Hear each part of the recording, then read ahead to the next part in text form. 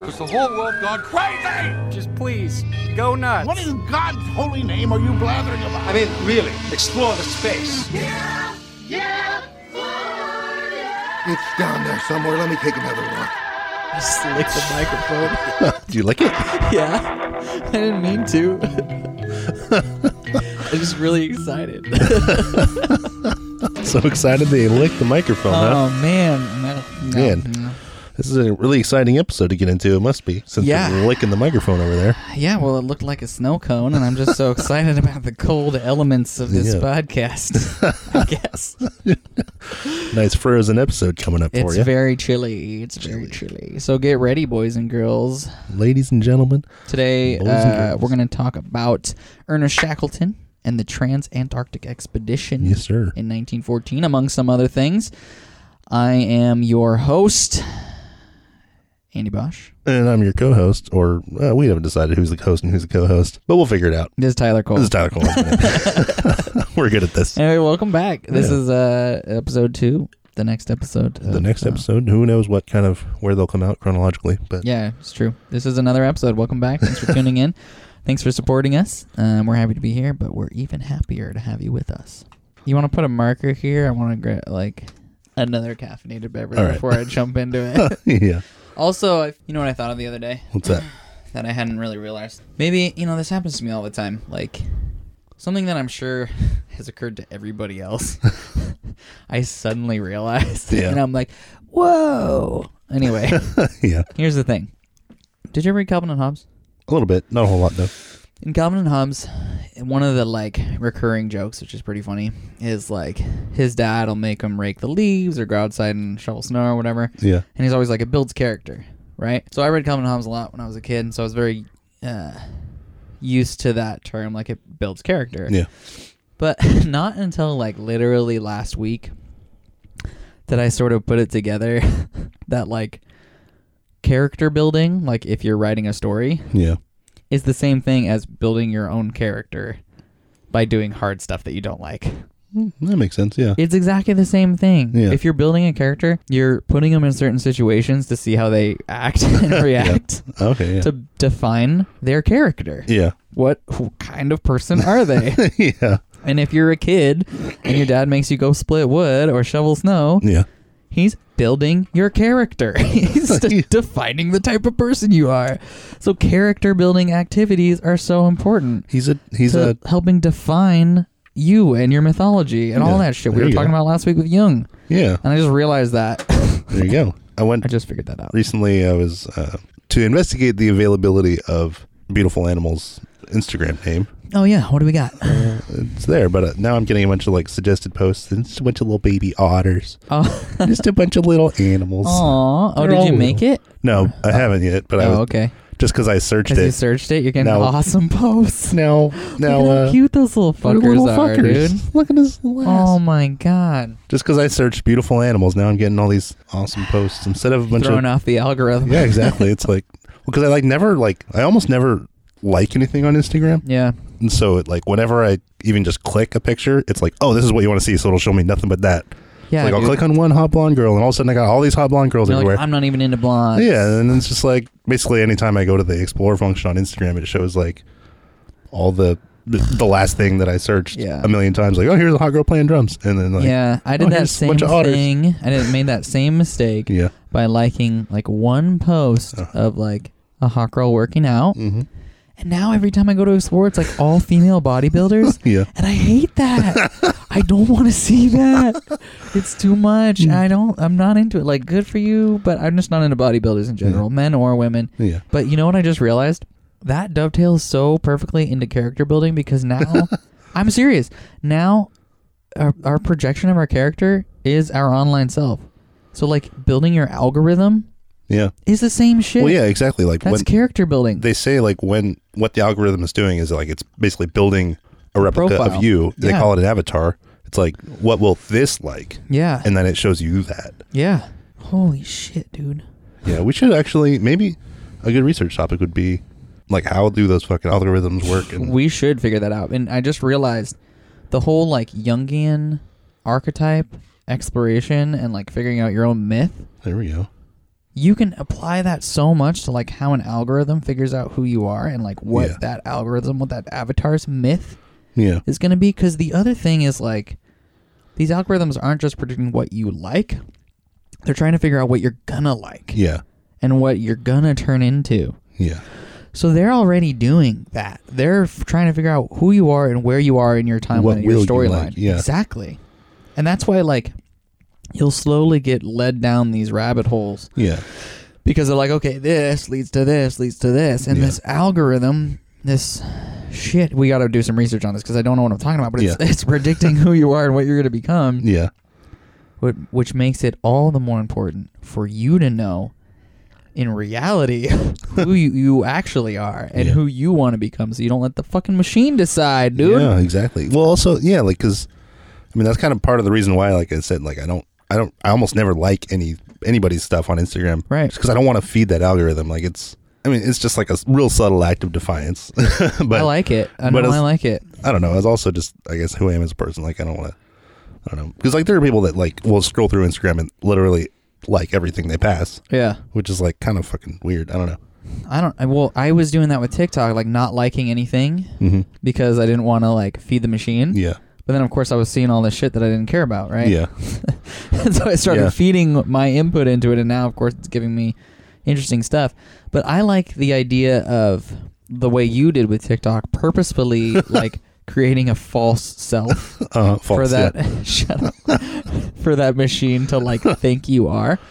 And I wonder, check this out, dude. I bet in the future people are going to get diagnosed with like split personality disorder, dissociative identity disorder, because their online self doesn't like map well to their real self. This is what I'm talking about. When we have robot kids and they're all plugged in all the time, that's going to be seen as insanity. To like not be honest about your online likes and shit. Dude, we're going down a dark road. Yeah. It's going to get wild. What I'm going to talk about today is a person with extraordinary character. He did not spend any time on TikTok. Not a fucking second on TikTok. I know this for a fact. I could verify it. It might sound crazy to you kids listening right now, but how did he never once on Facebook? Not even when he was on the John? Not even on MySpace. Not even on TikTok. Oh. Not even on Snapchat. Before all that. Whoa. So this like 1990? Yeah. 91. No, but the other thing... Yeah, not only does this guy have a lot of character, but the world was very different back then, obviously. But one thing that was going on that I think is a little bit difficult for us to understand in our current timeline, but might actually be easier for people 10 or 20 years younger than us to understand, is that this is during the period of... This is still in the period of exploration, what we're going to be talking about today. Oh, yeah. Like so people hadn't... Exploration meaning exploring the world. Planet. Yeah. Okay. So at this point in time, this is the early 1900s.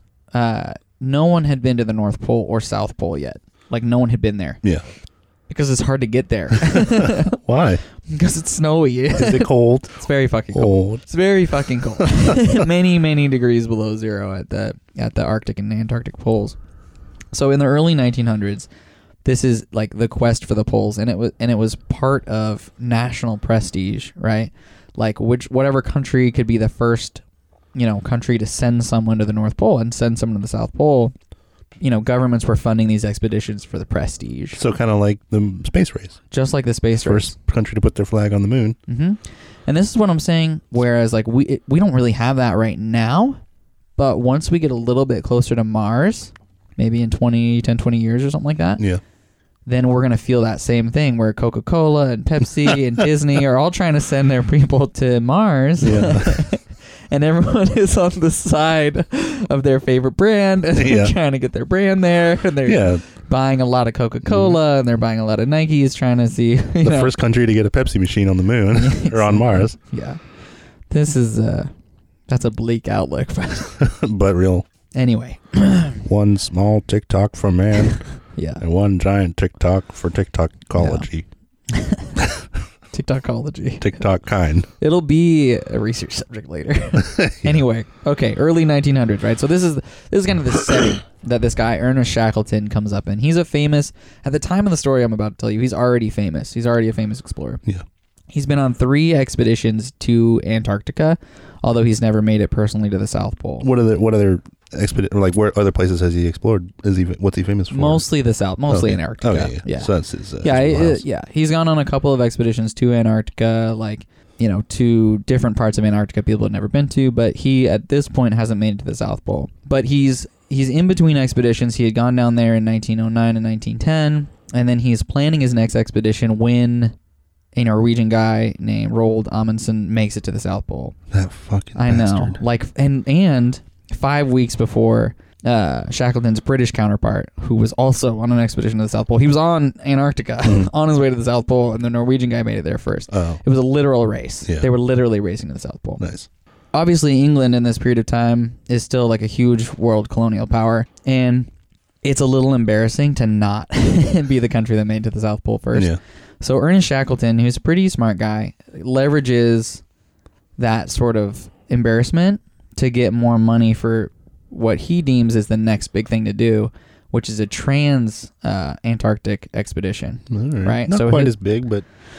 Yeah, well, he's like, okay, well, I still want to be the first guy to cross Antarctica from one side to the other. So what were they doing before? They would just go on one side, they go to the South Pole and go back to where they came from? Yeah, because if you think about it, I mean, here's how it would work, right? You don't have, like, a fucking snowmobile. You don't have anything like that. So you're basically taking dogs and sleds to get out there. If you're doing that, you're kind of have to carry all your food, and Antarctica's like over 1,000 miles across, right? So you're going 500-600 miles in, 500-600 miles back in the snow with sled dogs. You're going to be dropping food caches the whole way. So on the way back, you have food. Yeah. Because if you don't do that, then you're carrying it all with you and carrying it all the way back. Yeah. It's a waste. Yeah, right? that makes sense. So typically they have to go pretty much exactly the same path back, which makes sense because they're going back to the same boat. Yep. Yeah.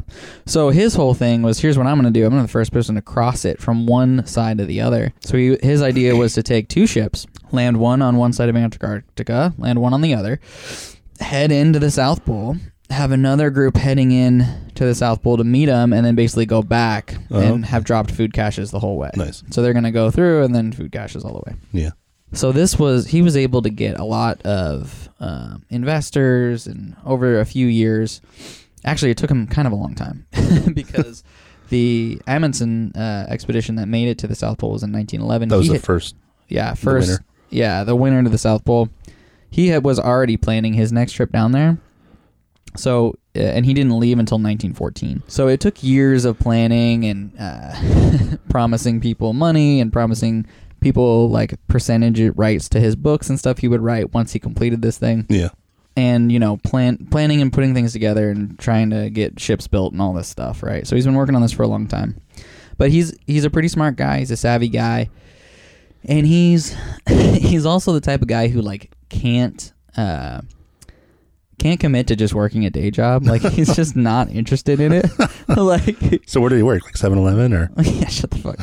So he actually, I was reading this about him, and it was I couldn't help but like identify with him a lot because they were like, for whatever reason, working a regular job just wasn't good enough for him. He had to make a lot of money and get out of day-to-day work. Like, that was his whole plan. He just didn't want to be suckered in by money. Yeah. He also married the daughter of a wealthy, I think, lawyer or something. He also wanted to like give her the life she was used to. It was kind of a thing back then. So he wanted to be a man of means and have a lot of money. So he was motivated by money, but he was more motivated by, I think, prestige and just like excitement. Like, he just wanted to do something big and important. Right? Yeah. I think this is a great example of how this guy ends up being a really clever guy, a really great leader, and a really good manager of men, right? Yeah. And I think this is a good example of his understanding of what motivates people is this ad that he put up for sailors. To hire sailors for his crew. Yeah. This is how it goes. Men wanted for hazardous journey, small wages, utter or bitter cold, long months of complete darkness, constant danger, safe return doubtful. Where do I sign up? Honor and recognition in event of success. Fuck yes. Yeah. And he got deluged with applications. Yeah. Yeah, he had so many applications, right? He was just putting together a 27-man crew. Yeah. It was a small crew. For the Endurance. He had 2 ships, but the ship he was going to be on is called the Endurance. The other one I think was called the Aurora. And anyway, so he had a crew of about 50 guys. Yeah. And he got like hundreds and hundreds of applications. Nice. And so he's like in England still? Yeah, he's in England right now. So he's British. He's in England and he's getting ready to set out. Also, he was like he's the kind of guy that like would make a decision on the spot. So like his interviews for guys were like 5 minutes long. Yeah. And basically if he liked you, he's like, all right, you're in. Mm-hmm. His navigator, he interviewed him. He didn't even have that great of a navigation record. Yeah. But he just liked the cut of his jib. Perfect. It's like, yeah. And the guy had told Shackleton that he was a meteorologist, and then he hired him, and then he was like, I'm not actually a meteorologist. And he's like, okay, well then go to meteorology school right now. Fuck yeah. And then he spent the next like year learning how to do meteorology. So when they're planning the trip, do you want to make the trip in summer or fall? Or in winter? They want to go in Antarctic summer. Yeah. Which is winter for us in the Northern Hemisphere. Yeah, so because it's warmer. So they're planning on leaving in October, or in September, October. Yeah. So that they can get down there. Take about a month and a half to get down there. Get down there in like November, December, and then make their way across Antarctica over January and February. Yeah. And hopefully be done with their expedition by March, April, before the Antarctic winter starts to set in. And that's exactly how it works out? Of course. Yes. That's how cold stories work. That's exactly how it goes. So, anyway, he gets his crew together. October of 1914. Something pretty big happens in 1914. You may have some idea of that. It's World War I. Oh, yeah, I've heard of it. So, right before they leave, he sends a letter to the Admiralty and says, like, hey, he talks with his crew of his 2 ships, and he's like, look, we got to contribute to the war effort, right, if they want us to. So he sends a letter to the Admiralty, and he gets a letter back from Winston Churchill, who's head of the Admiralty at this time. He's not yet Prime Minister. Oh, yeah. Well, we'll talk about World War I later in a different episode. Yeah. But anyway, he just says, proceed, go for it. Like, go to your expedition. It's more important to England that, you go do this thing and bring glory to the kingdom. Because England wasn't even really involved in World War I, were they? Yeah. Yeah, not at all. Anyway, so he offered to take his 2 crews and throw them into the war effort, and they said, "Nah, go about your business." Yeah. So they leave in 1914. They head down to Brazil, and then they head from Brazil to the kind of their last stop before really hitting Antarctica, which is called South Georgia Island. And they get there on November 5th. And this is like the very edge of human civilization before you kind of get to the Antarctic Circle. Where is that? That's in... It's like, it's just south of... It's not right like at Tierra del Fuego, right? Which is the southern point of Argentina. It's east. Okay, so they're starting in there. South America.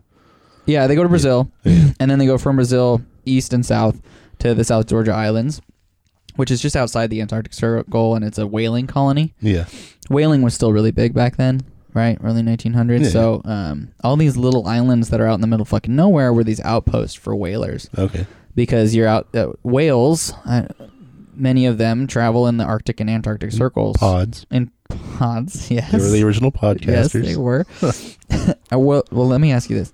Were the whales the original podcasters, or were the people throwing harpoons at the whales the original podcasters? Casting harpoons at pods. Oh, yeah. That's where the word podcast comes from. That's the etymology. I have actually wondered, or thought it was interesting that podcast, the word, because it's like pod comes from iPods. Yeah, I don't understand that either. And but then iPods were dead long before podcasts got big, but they stuck to the name. It is weird. Yeah. And it has something, I think, to do with spell casting. Oh. But we'll get into that later. No, let's get into it now. No, we'll get... Shit, now I'm going to... I got a whole theory. A hard subject shift right here. I want to hear more about that. No, come back for episode 666. Oh.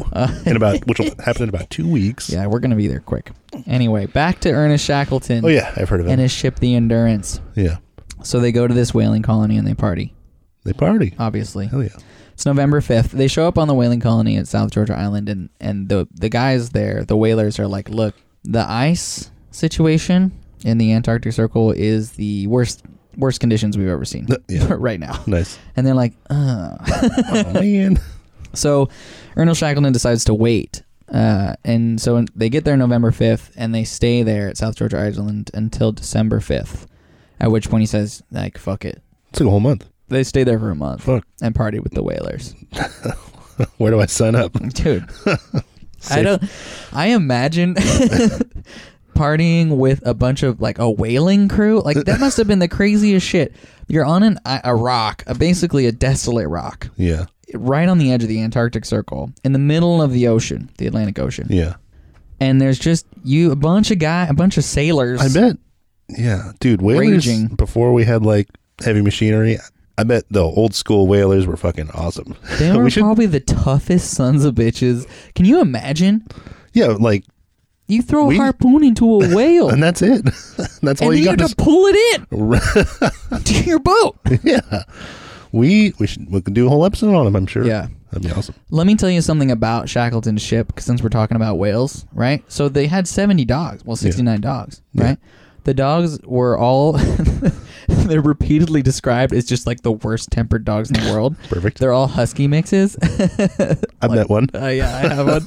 And they're all their kennels are on board the ship, right? And what they have for dog food is just like whale meat, right? Yeah. That they got from the whalers. But where they're keeping the whale meat, I don't know why. It's all hanging from the rigging of the ship. Yeah. So there's just like dripping blood all the time. Onto the dogs? Onto the dog. The dogs are just crazy all the time because they want to get to this whale meat that's like literally dripping blood on them. And apparently it sounds kind of spooky. Yeah. I was thinking of this ship. I was thinking about it earlier, like, because they had all those dogs on a trip, but like that was before they really spayed or neutered dogs. So like, were the dogs just constantly trying to fuck each other? I think they were mostly male dogs. Although, I mean, they probably still fucking actually each you'll other. See later on a couple litters of puppies are born. So nice. Yeah, yes. Oh, how adorable. Your answer is yes. They were fucking each other. Just like all the men? I mean, probably. Yeah. There's a little bit about that later on. It just kind of, I mean, just spoiler alert. There's not a lot about them fucking each other. Yeah. I think mostly because they weren't, because it was too cold. It was too cold. I mean, literally. It's like you're not really in the mood if you're like on the edge of survival. Yeah. You know, believe it or not, an Antarctic voyage is harrowing and difficult. Yeah. And you're not really in the mood to bone. All right. Where were we? They're headed partying with the whalers. Partying with the whalers. Okay, so before we continue, I want to try to describe a little bit about Antarctic geography. Yeah, that's something I've always been interested in, because like you can't say like east or west Antarctica. There's only the north coast of Antarctica, and you're like, there's only north coast of Antarctica. Yeah, and like there's no south coast of Antarctica. You could say like, the west coast of United States, or even southwest United States, but there's only South Antarctica, and then there's north of that. Well, yeah, it's even hard to look at on a map because, it's hard without that frame of reference. Yeah. Where they're at right now, the South Georgia Islands, is basically like, so there's this big bay in Antarctica called the Weddell Sea. You probably heard of it. The people talk about like the Weddell ice shelf and stuff. Yeah. There's like the Weddell Sea on this side, and there's like the Ross Sea on the other side of Antarctica. Right. So south of South America, there's this part called the Weddell Sea. And it's this big bay. And there's a big peninsula on the left-hand side. On the western side of this bay called the Palmer Peninsula. And then it's got like some volcanic islands that go north of it. And then even more north and east is the South Georgia Islands. But anyway, so there's the Weddell Sea. Basically, these different land masses kind of hem in this area that's known as the Weddell Sea and allow for this this clockwise rotation in that area. Are you looking at a map right now? Yeah. Yeah, so basically... Hopefully the reader is too. Yeah, I know, right? So looking at a map. You're looking at Antarctica. Anyway, so his ship is going to go into the Weddell Sea, follow the rotation of the ice pack down. The ice pack is usually just like spinning around. It's spinning around in the Weddell Sea. Yeah. Basically doing a clockwise rotation because... Due to currents and wind. Basically, wind travels around the bottom part of the planet Yeah. from west to east. Okay. Like around Tierra del Fuego and toward Cape Horn and things like that. So when it hits the Weddell Sea, right, as it goes over that peninsula, then it comes down and makes a sort of a little eddy. Yeah, a little eddy, a little clockwise eddy. So their plan, they come down from the South Georgia Islands to the east side of the Weddell Sea, and then they're going to follow that eddy down to the southernmost part of that bay, the Weddell Bay, basically, to make landfall as close as they can to the South Pole.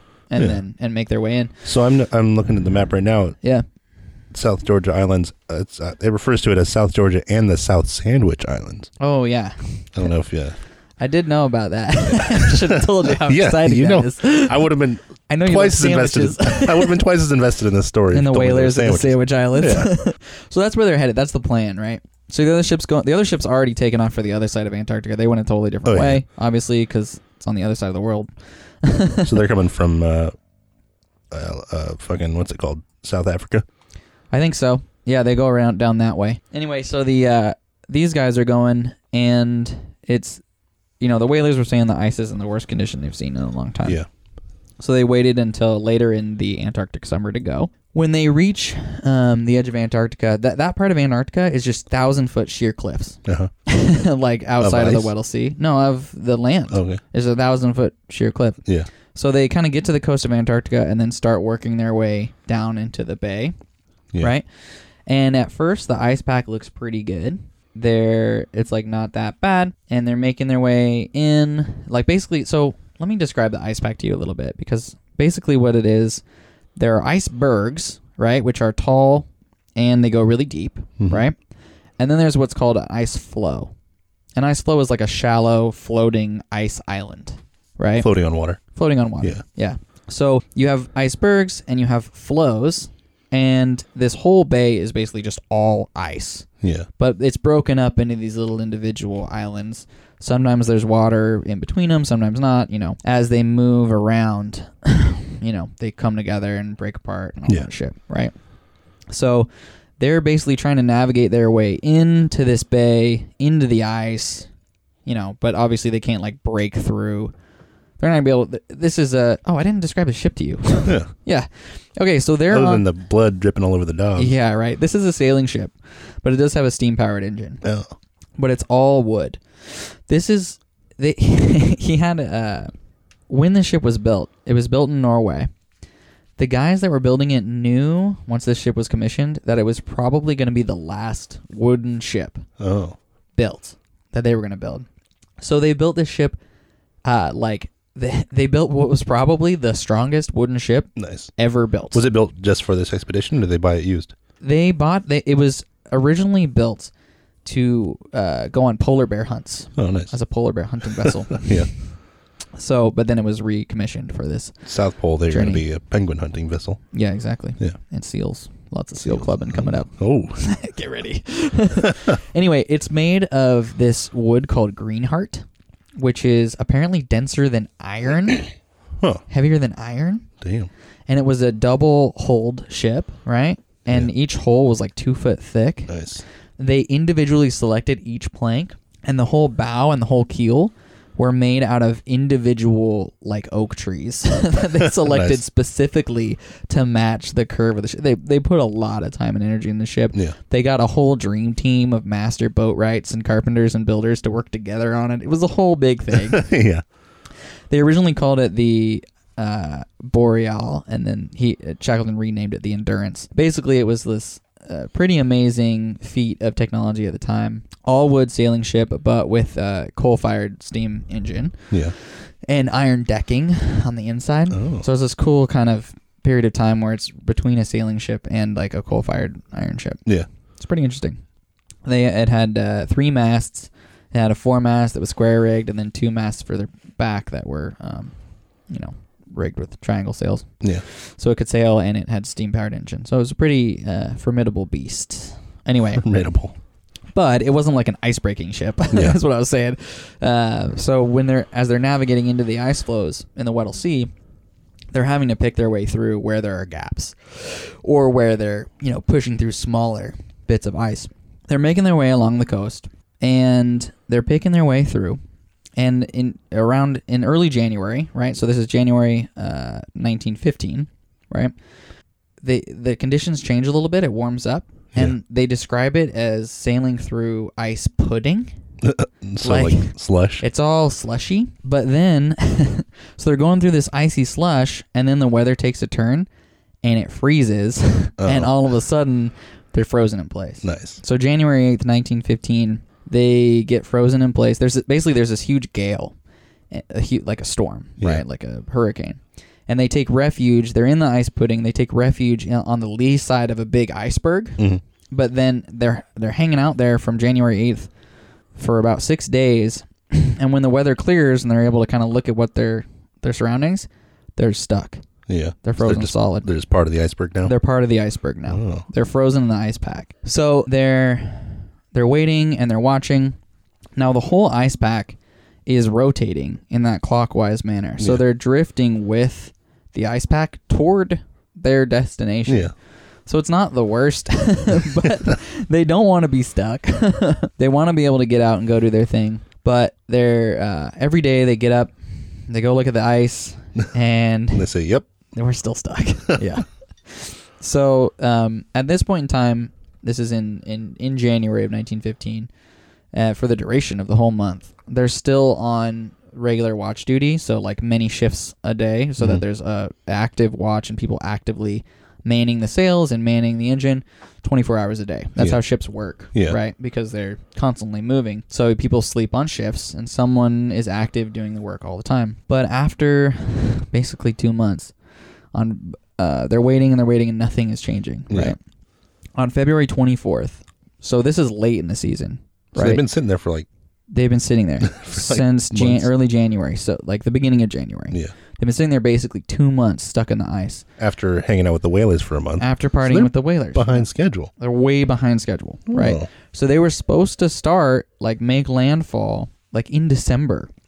Nice. Because remember, they want to get through it during Antarctic summer. Yeah. Which is the opposite of Northern Hemisphere summer, right? So December, January, February. That's summertime. March, April, now you're in fall, right? Yeah. So it's the end of February. It's starting to get colder again. And remember also, there's not that much daylight. As they get, there's sun 24 hours a day during this period. Yeah, but it's the sun never sets. But it doesn't get high in the sky. It's like dusk. No. So this period of time in Antarctic summer, there's no nighttime at all. Yeah. The sun sets for, it gets down to sunset, and then it comes back up. I experienced this when I was in Iceland that one time. At midnight, the sun set, and then it was sunset for 2 hours, and then it was sunrise 2 hours later. So this is what they're experiencing for this whole Antarctic summer. Yeah. So it's daylight 24 hours a day. But as they're getting into February and March, that's starting to shift the other direction, right? Yeah. Now, the other thing, so on February 24th, Ernest Shackleton, captain of the ship, captain of the expedition, makes the decision to winter on board the Endurance and not disembark until the next summer. So they're going to hang out there for a year? They're going to hang out. Nice. Because here's the thing. At this point in time, they're only 60 miles offshore. And they have a lot of food. There's seals all over the ice. There's penguins all over the ice. They're stocked up on food. They've been hunting seals and clubbing them. Yeah. Also, the seals aren't afraid of people. There's no people down there. Yeah. So you can just walk up to them and club them. Nice. You got a seal, right? All right. There's plenty of food. They have all their stores still. They've got fresh food. They're not worried about it, right? So he could leave the ship and go do his thing, but he's worried about his ship. He's worried about his crew. Yeah. So he decides that he's going to stay on board and he's going to get the ship out of this mess, right? Because he knows at this point that if something goes weird with the ice pack and pressure starts to build, it's going to crack up the ship. Yeah. Like that, it's a wooden vessel. It's not built for ice breaking. Yeah. And you're in the middle of 1 million square miles of ice. The weight of which, you can only imagine how much weight could be moving in each direction. So if for whatever reason currents start pushing ice against each other toward the ship, Yeah, which also, maybe they don't have to work. Maybe this is something they would worry about more early in the summer, but as icebergs, because most of them are below the surface, what they do is once they reach some sort of, or they kind of lose equilibrium, the whole thing will just flip over. Yeah. And if their ship is stuck to the side of it, and they just get sucked underwater. I don't know if that's the kind of iceberg they were stuck to. You don't want that. Well, they're not really stuck to the iceberg. Yeah. They took shelter around the side of this iceberg, and they're stuck in some ice floes. So more of a sheet. Right now. Yeah, like a sheet ice. Yeah. So they make the decision to winter aboard the ship. Ernest Shackleton says, well, fuck it, I guess I'm not going across it. We live here now. Antarctica. He's like, I'm just going to try and get us out of this mess, basically. Yeah. Like, we fucked up, and now I'm just going to try and get us out of here. Mm-hmm. Also, there's no radio, so they can't tell anybody what's going on. Yeah. They're just kind of fucked. So the other guys on the other side of the continent are just sitting there waiting for him, like, yeah, maybe they'll show up. Maybe they'll get here, maybe they won't. Yeah. Yeah. They can't tell anybody. He makes the decision, I'm going to stay on the ship, and I'm going to ride this out for the winter, right? So... At that point, they go off of regular, they stop doing like regular duty on the ship. They just go to like 2 watches. So anyway, they basically are like, okay, now we're just hanging out. They build a bunch of igloos for the dogs on the ice floes. They are able to get off the ship. Yeah. And walk around on the ice and hunt for seals and sled and stuff like that. And that actually, I feel like, is a big part of Shackleton's kind of genius, is because although he takes them off the regular watch duty, he makes sure to give them jobs to do, because like he's making the decision like, okay, I'm gonna sit here with these 27 guys for the next 9 months hoping we can get out of this mess when the ice breaks up a bit more next spring. How am I gonna keep them sane? Right? So he like has them go out, build a bunch of dog loos, and then for the dogs to live in. They rearrange the whole ship. Like they take all of the stores out of the hold and they put them in like a different part of the ship, and they turn this area of the ship into like a little hotel for everybody. They call it the Ritz. Nice. They have parties down there. Oh, fuck yeah. They have dice games. Yeah. They have like a bunch of booze with them? They have some booze. Yeah. they drink on Saturday night only. Right. Yeah. They get a ration of like grog on Saturday only. But he keeps a tight ship. He makes everybody do sled drills like on a daily basis. So they're training all the dogs for these sled runs that good call. They're not going to do. Yeah. But but they're training them. So he breaks the 27 guys up into different teams. Has each team have a bunch of dogs that are their team.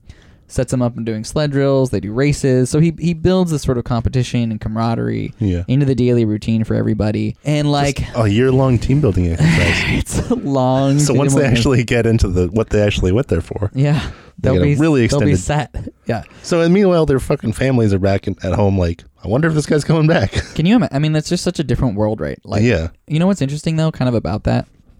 When we get into space exploration, because the distances are going to be so great. We're kind of going to go back to that because we're not going to be able to communicate instantaneously anymore. Yeah. So you'll be like talking to somebody on Mars. It'll be a 9-month delay between transmissions. So no, not between transmissions, but it'd be like a couple minutes. Yeah. Is it only a couple minutes? Light speed. Yeah. Okay, well, when we get to Alpha Centauri. Yeah, exactly. When it's like 23 years between text messages.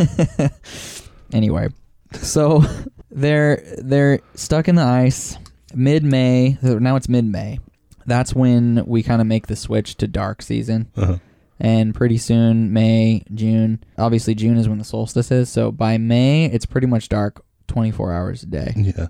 So they keep their regular routine. They have a lot of story time. They do some plays and stuff. They play dice. On June 21st, they have a big party for the solstice. Yeah. They have a whole dice competition where they're betting against each other for like going to a show in England when they get back. And the dude's like, okay, this one, I'm going to bet paying for the taxis. And the guy's like, okay, well, I'm going to bet you the drinks when we get there. How can you keep track of all that? Goddamn. They wrote it down. Yeah, they had paper. I know. So everything's kind of chill this whole time. They're having a pretty good time. Nice. And the weather's been pretty okay. I mean, it's, like 6-7 degrees. Yeah. So it's cold. Yeah. But it's very cold. Yeah. But things start to kind of take a turn starting in July. A turn? You never told me there was going to be a turn. There's a turn. Wait a second. So as we good stories have a turn. So now that it's June and July, this is Antarctic winter. Yeah. Right? Mm-hmm. So July 1st, there's the first of a series of significant gales. They call them gales. They're basically hurricanes. Yeah. The winds are up to 100, 120 miles per hour. Yeah. No fucking joke, right? Yeah. And the thing is, before the gales arrive, the ice starts to react to the pressure. So the guy that, quote-unquote meteorologist, he's able to tell there's one coming? Well, they can all tell there's one coming because the ice starts to move days before the winds actually get there. Yeah. Because it's crazy how these storms are so big. Like, they push the water out ahead of them. Mm-hmm. Like, they created, when they say a tropical depression, it's like actually a depression. Yeah. Down. Low pressure system. Low pressure. And it's like a storm surge, like the water's higher all around this hurricane, right? Yeah. So as these hurricanes are going around Antarctica, the ice miles ahead of them is getting pushed, right? So all of a sudden, July 1st, pressure begins, right? So they can hear the ice moving. The ice starts to move, and it starts to make a lot of crazy-ass sounds, right? I bet. Yeah. Dude, I can only imagine. They describe this whole cacophony of different sounds, like from screaming children to trains, to like engines running at high speed, to just like wailing and groaning, to like thunder cracks. Yeah, because then the ice flows, these huge ice sheets, miles and miles and miles across, will crack down the middle from one side to the other all at once. It makes the loudest fucking crack like you've ever heard. Yeah. I'd like to see how they describe it in the book, because like there was an owl outside my house the other day. Yeah. And I like was curious about it, so I was reading about owl calls. Yeah. And just the way that birders they describe the calls, it's like pretty amazing. This typical species of owl hoots in kind of a who cooks for you pattern, and just like reading how they describe the owl calls was awesome. It's a lot scarier when you're in the middle of 1 million square miles of ice in Antarctica. Yeah. So anyway, so they had their first experience basically of pressure, and they call it pressure because you can hear the ice groaning, you can hear the ice cracking, and not only are all these flows groaning and cracking against each other, but they're starting to push on the ship. Yeah. Right? Which could at any moment just squash the ship like a little cucumber. They're pretty lucky for these first couple of gales, because they're the way that they're frozen, they're in the middle of a big flow. Mm-hmm. So it's kind of protecting them from the flows around it because it's integral to itself, right? So the strength of the ice is actually protecting their ship because they're frozen in the middle of this ice pancake, like because they were in that icy pudding when it froze. Mm-hmm.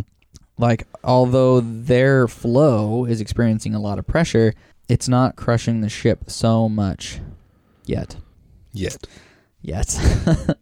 So they have these series of gales. The first ones, they start to come on the 1st of each month. So there's July 1st, August 1st, September 1st.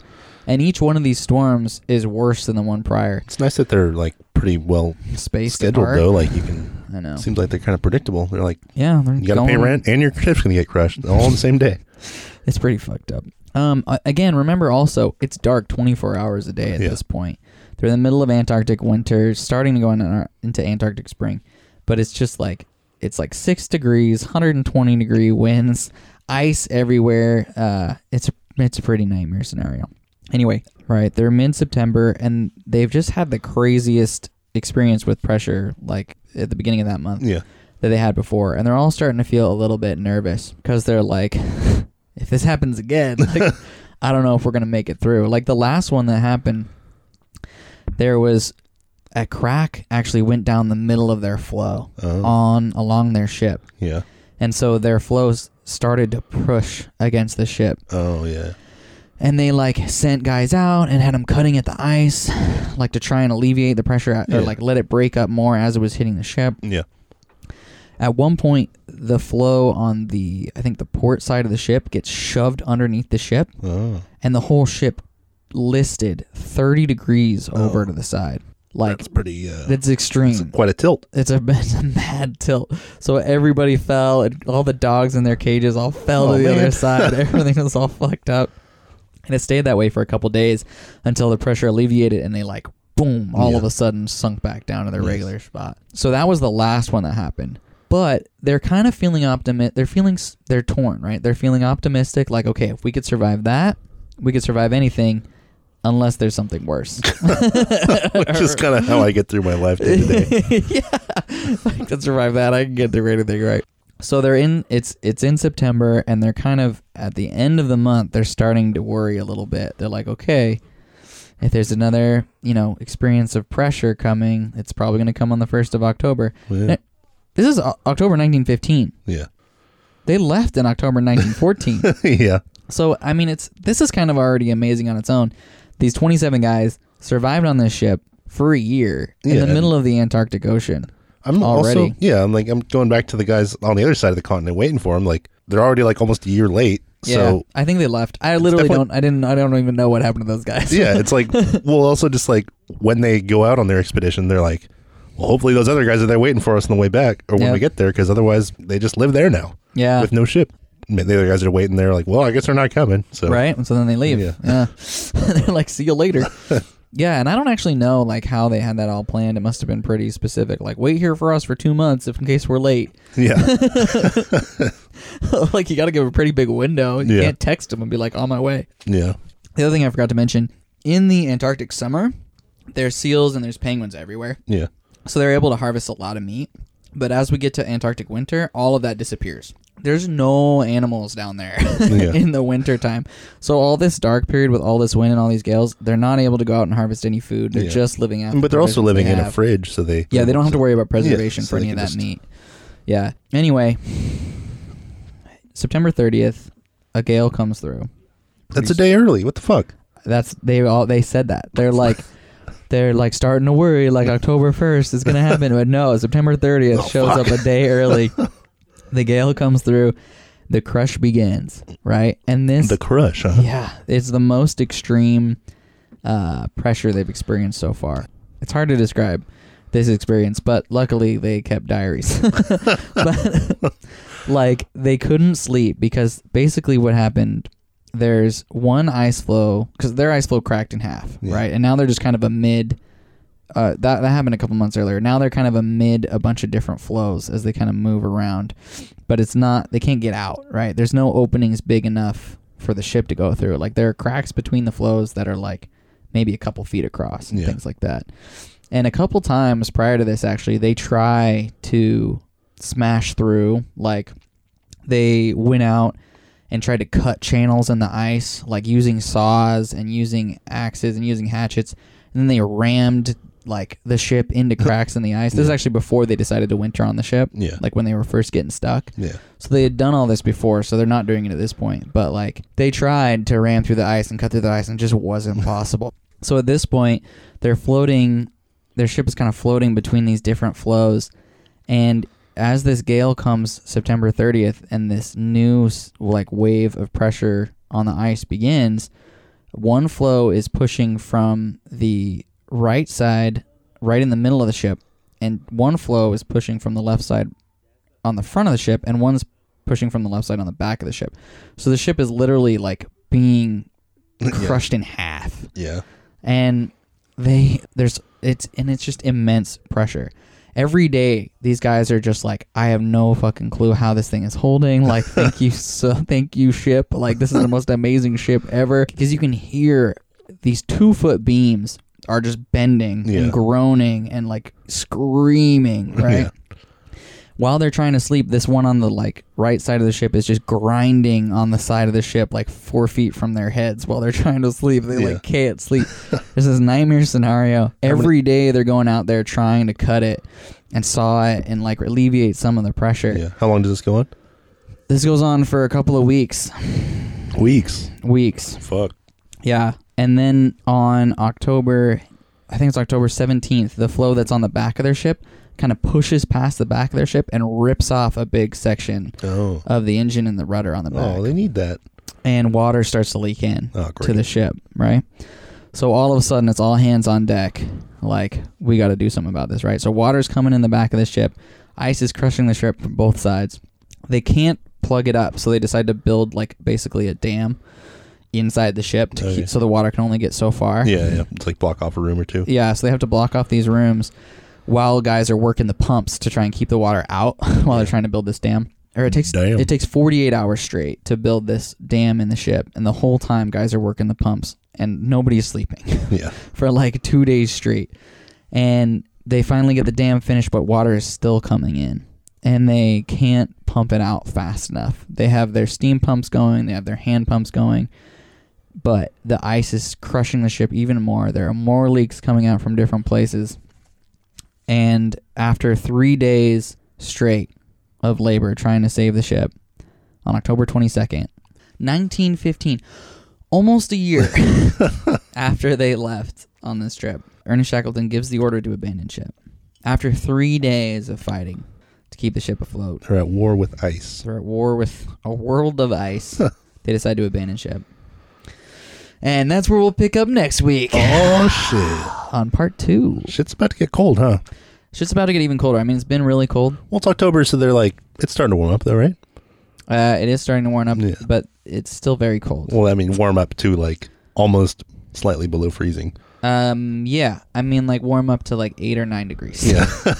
Maybe 15. Slightly below freezing. Above 0, yeah. Yeah. But, yeah, things are about to get colder. Things are about to get worse, obviously. You don't want to be... I mean, number one, you don't really want to be stuck on a ship in the middle of the Antarctic Ocean, but you also don't want to be stuck not on a ship. It's only one place worse than being on a ship. Yeah. That's not on a ship. Just on the ice. And that's where these guys are about to go. And this is Ernest Shackleton and 27 men and 69 dogs. Hell yeah. They abandoned ship.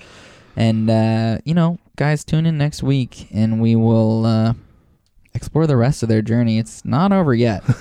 Yeah. Not even, they barely even got off the ship yet. So they just got started. off the ship. Yeah. And how are they going to escape? Yeah, how are they going to get through this? I don't know. But we'll find out. Yeah. Come back next week. I'm excited for it. Thank you. Yeah, I'm excited for it too. We're going to explore the story of these 28 beautiful animals. Should we open a fortune cookie? Yeah, let's open a fortune cookie, see if it's any good. Nice. If you wish to know the mind of a man, listen to his words. This app kind of sucks. This app is fucking stupid. I'm going to hit next cookie because that was a ripoff. Okay. Aren't you glad you just had a great meal? Okay, yeah, I'm making the executive decision that this app sucks. Yeah, should we hold a vote? I'll see if there's a better fortune cookie. I hate that fortune cookie. Okay, let's open a third one. Fuck it. No, dude, it's gonna suck. All right. Don't even give it any more clicks. Well, I gotta open one more. Okay, fuck, do it. The beginning of wisdom is to desire it. Okay. By it, do they mean... Wisdom, I guess. You desire wisdom. Well, I was going to say some joke about dicks. Oh, sorry. It as in doing it? Yeah. You took it way too seriously. I guess you truly do desire it. I like the fortune cookie idea, but yeah, maybe I should switch to a different app because this one kind of sucks. Yeah, how many fortune cookie apps are there? I'm sure there's dozens. I just clicked the first one. There are literally dozens of us. Yeah, this one's called Wisdoms. It's not what it is. It's not an accurate name. It's a terrible app. Anyway, thanks a lot for listening. Guys, thanks for listening. Thanks for joining us again for another episode of Beautiful Animals Maybe Podcast. Next episode we'll have a better fortune cookie app. We're going to continue the story of Ernest Shackleton. And the Endurance. The Endurance. Which endured a year in the ice. It sure did. I mean... But that's it. Spoiler alert, the ship didn't... Oh, we already knew that. Well, yeah. They just abandoned ship. All right. So, yeah, that was episode 2. I think soon we'll make an episode 3. Yeah. And... They're coming at you next week. Yeah. Episode 3, where we will... I think we'll be able to finish it next part. Well, you'll get to hear the fate of Ernest Shackleton and his crew of 27 men. The Trans-Antarctic expedition. Yeah, so I'm looking forward to hearing the story, how it resolves. What happens to those 69 dogs? Oh, I was going to tell you all about it. I know. Yeah. That's what I'm looking forward to. It's sad. Oh, don't tell me that.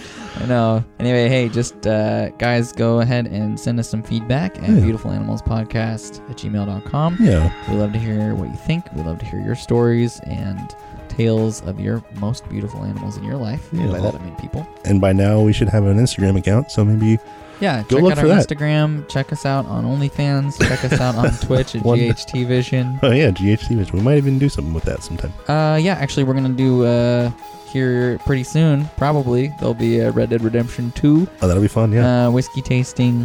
Whiskey tasting and cigar sampling. Yeah. We're gonna be great. Once we get that figured out, we're gonna play through the story of Red Dead Redemption, which apparently is a good story. Yeah. Meanwhile, I'll be sitting in the passenger seat, drinking whiskey and possibly smoking some cigars inside. We'll probably have some companion episodes of the podcast as well about Western figures from Western history, Jesse James and that kind of stuff. I've heard of him. Yeah, it's going to be a fun time. Thanks again for supporting us. And tune in next week. Tune in next week. Catch you later. Thanks a lot. Juice it. Oh, I forgot to say get hydrated. I know. Juice it. Juice those melons. Man, we really suck. Bye, guys. Thank you.